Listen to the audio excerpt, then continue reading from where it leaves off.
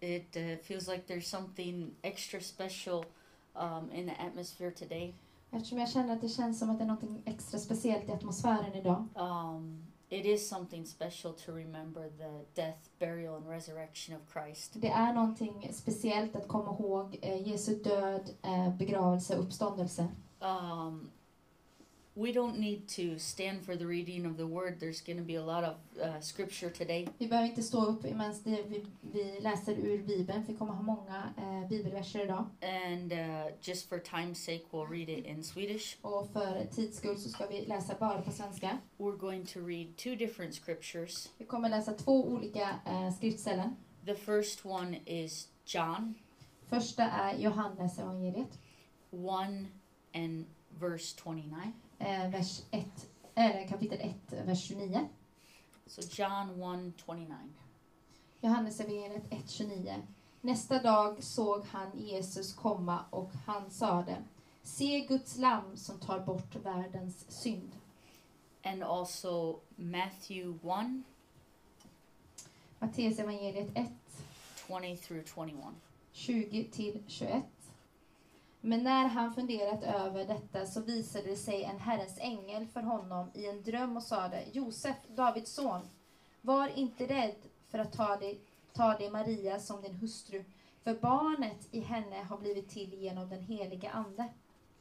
Hon ska föda en son och du ska ge honom namnet Jesus, för han ska frälsa sitt folk från deras synder. I want to title this today. Titeln jag vill ge idag. Jesus came to deliver us from sin. Jesus kom för att rädda oss från synderna. Oftentimes this scripture in Matthew is used for the birth of Christ. Ofta är Matteus evangeliets vers här använt för Jesu födelse. But what I want to point out today, men det jag vill poängtera idag, is the whole purpose, and even the angel mentioned it here, the whole purpose of Jesus' life. Men hela syftet med Jesu liv was to free us from our sins. Var att befria oss från våra synder. To bring salvation to our lives. Att ge oss frälsning, ge frälsning till våra liv. And salvation only comes och frälsning kommer bara when we are freed from our sins. När vi har blivit fria från våra synder. So at Easter it's a special time to remember Christ's death. Och under påsken så är en speciell tid att komma ihåg Jesu död. But we shouldn't just think about it at Easter. Men vi borde inte bara tänka på det runt påsken. Because if we think about the sacrifice Jesus made on a daily basis. För när vi tänker på det offer som Jesus gjorde varje dag. It will keep us from our daily sin. Så kommer det att hålla oss från våra dagliga synder. If we remember the true sacrifice he made. För man kommer ihåg det ultimata offret som han har gjort för oss. The pain that he suffered for our sakes. Smärtan han gick igenom för våran skull. We are going to be less likely to sin. Så kommer vi att ha mindre tendens till att synda. As I mentioned before. Som jag har sagt innan. It really wasn't the nails that kept him on the cross. Det var inte spikarna som gjorde att han var fast vid korset. He went there willingly. Han gick dit på egen vilja. Because he loved you so much. För att han älskade dig så mycket. It wasn't the nails that kept him on the cross. Det var inte spikarna som höll honom där på korset. But it was his love for your soul. Men det var hans kärlek för din själ. Because he wanted to cleanse you from your sins. För han ville rena dig från dina synder. And he wanted you to be saved. Och han ville att du skulle bli frälst. We're gonna read a lengthy scripture now. Vi kommer läsa en lite längre vers. But there's a deep point in these verses. Men det finns en djup mening med de här verserna. Romans 6. Romarbrevet 6. And we're going to read verses 1 through 14. 1 till 14. Vad ska vi då säga? Ska vi bli kvar i synden så att nåden blir större? Verkligen inte. Vi som har dött bort från synden, hur skulle vi kunna fortsätta leva i den? Eller vet ni inte att alla vi som är döpta till Kristi Jesus är döpta till hans död? Vi är begravda med honom genom dopet till döden för att leva det nya livet. Liksom Kristus är uppväckt från de döda genom Faderns härlighet. För om vi är förenade med honom i en död som hans, ska vi också vara det i en uppståndelse som hans.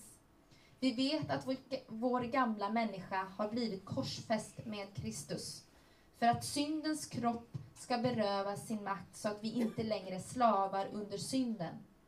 Den som är död är förklarad fri från synden. Har vi nu dött med Kristus så tror vi att vi också ska leva med honom. Vi vet att Kristus är uppväckt från de döda och aldrig mer dör. Döden har ingen makt över honom längre. Hans död var en död från synden en gång för alla, men hans liv är ett liv för Gud. Så ska också ni se på er själva. Ni är döda från synden och lever för Gud i Kristus Jesus.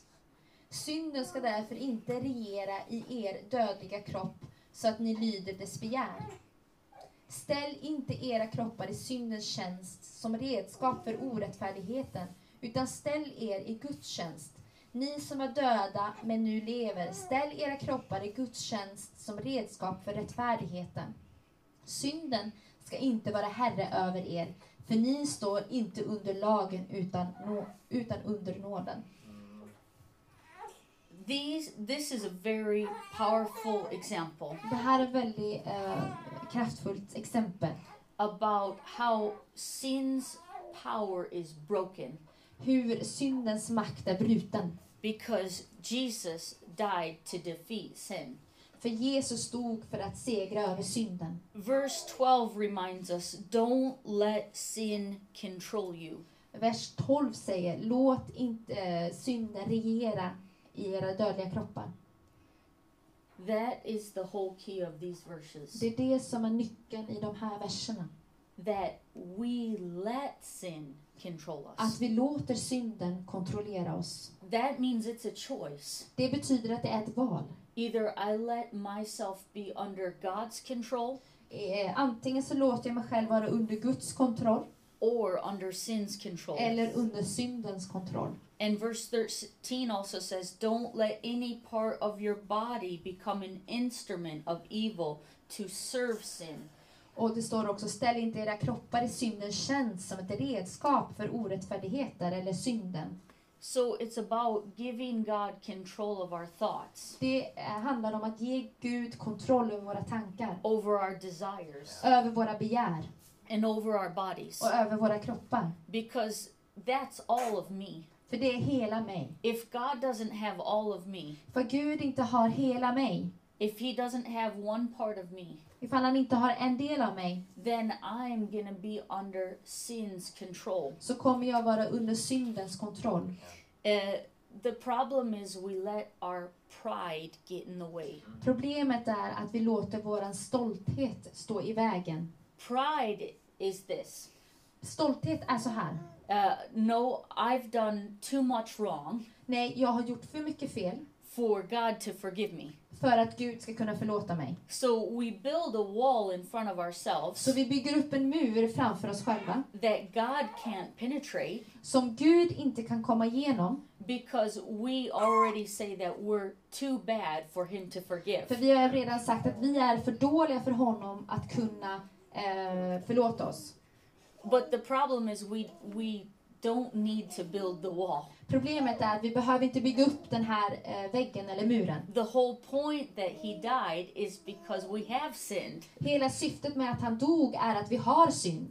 And our pride doesn't need to get into the way. Och våran stolthet behöver inte komma i vägen. We don't need to give God the excuses he doesn't need to hear. Vi behöver inte ge Gud de ursäkterna som han inte behöver höra. James 3:15 through 17. Jakobsbrevet 3, 15-17. En sådan vishet kommer inte från ovan utan är jordisk, oandlig, demonisk. För där finns det avund och rivalitet. Där finns också oordning och all slags ondska. Men visheten från ovan är först och främst ren, dessutom fredlig, mild, följsam, full av barmhärtighet och goda frukter och opartisk och uppriktig. We need to live a life Vi behöver leva ett liv that we want to choose right things. där vi vill välja rätt saker. It's not easy. Det är inte lätt.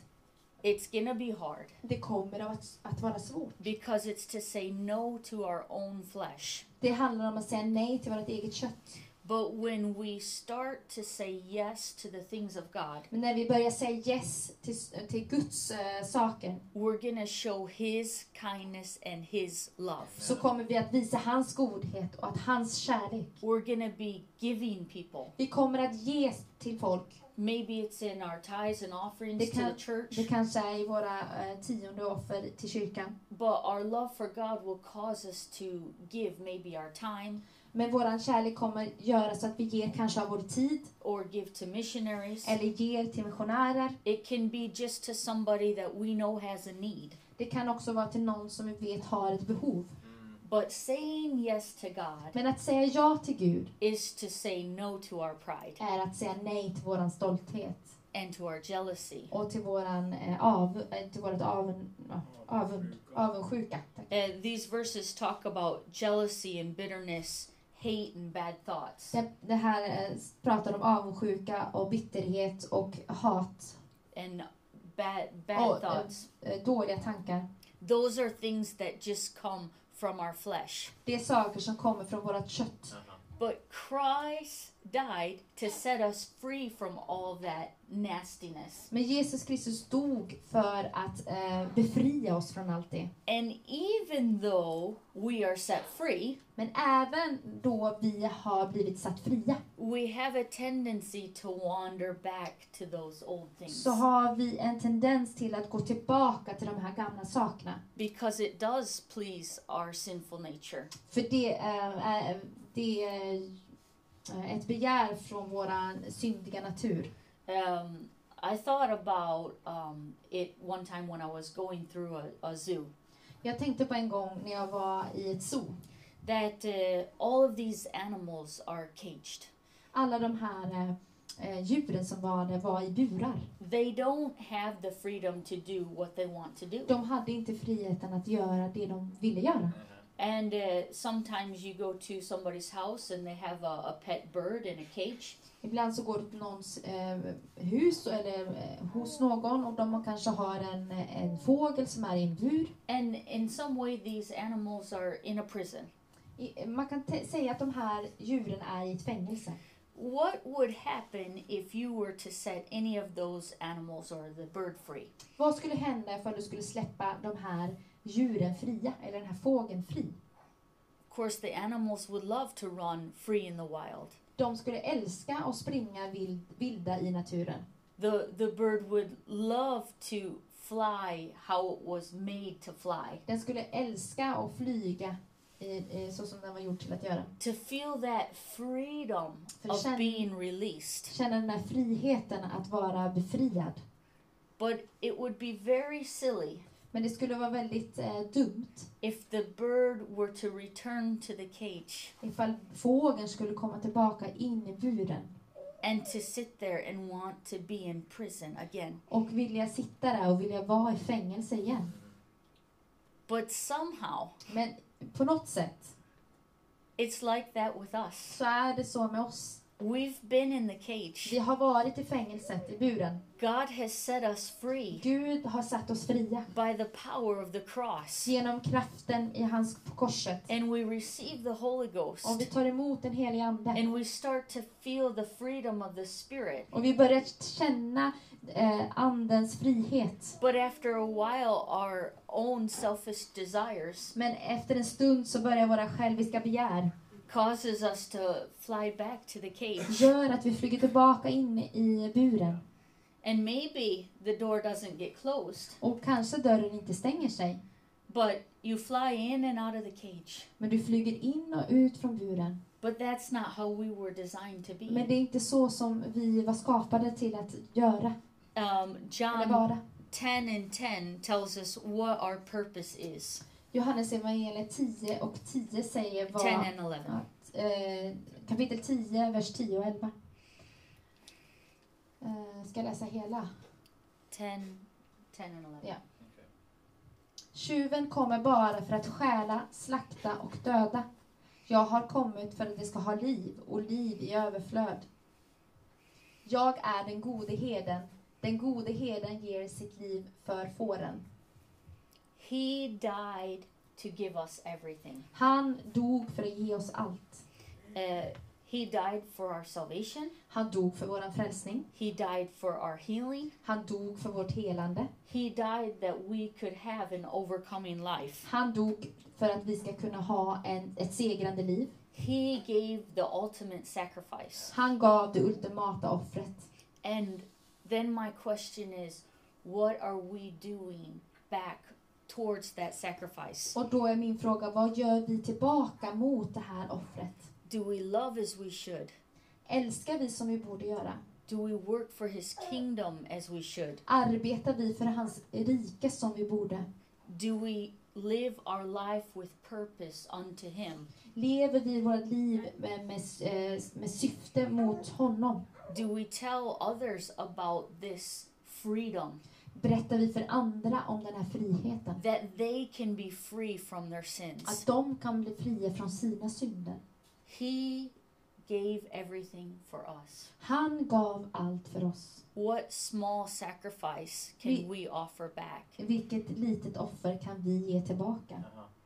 He wants our very life. Han vill ha våra liv. What will you do for him? Vad är du redo att göra för honom? The life he gives is the ultimate life. Livet som han ger är det ultimata livet. In the English it says more abundantly. I'm not sure what the word is in Swedish. På engelska säger överflödande. Not just life, but abundant life. Inte bara livet, men överflödigt liv, ett segrande liv. I was talking about this with Julia yesterday. Jag pratade om detta med Julia igår. That one time I saw an article about two twins. En gång så såg jag en artikel om 2 tvillingar. And they were about 50 years old. Och de var ungefär 50 år gamla. And they had lived 2 completely different lives. De hade levt 2 helt olika liv. One had lived in a way a Christian life. En av dem hade levt mer eller mindre ett kristet liv. And the other one had lived a sinful life. Och den andra hade levt ett syndigt liv. The one that had lived a sinful life had been drinking and smoking and doing drugs. Den som hade levt ett syndigt liv hade druckit och rökt och gjort droger. And had multiple husbands. Och haft flera olika förhållanden. And the one that had lived a Christian life had never smoked. Och den personen som hade levt ett kristet liv hade aldrig rökt. Had never drank. Eller druckit. Had never done drugs. Hade aldrig varit i kontakt med droger. And they had a picture of these 2 women side by side. Och man hade ett kort för de här kvinnorna bredvid varandra. And the one that had lived a sinful life. Och den som hade levt ett syndigt liv.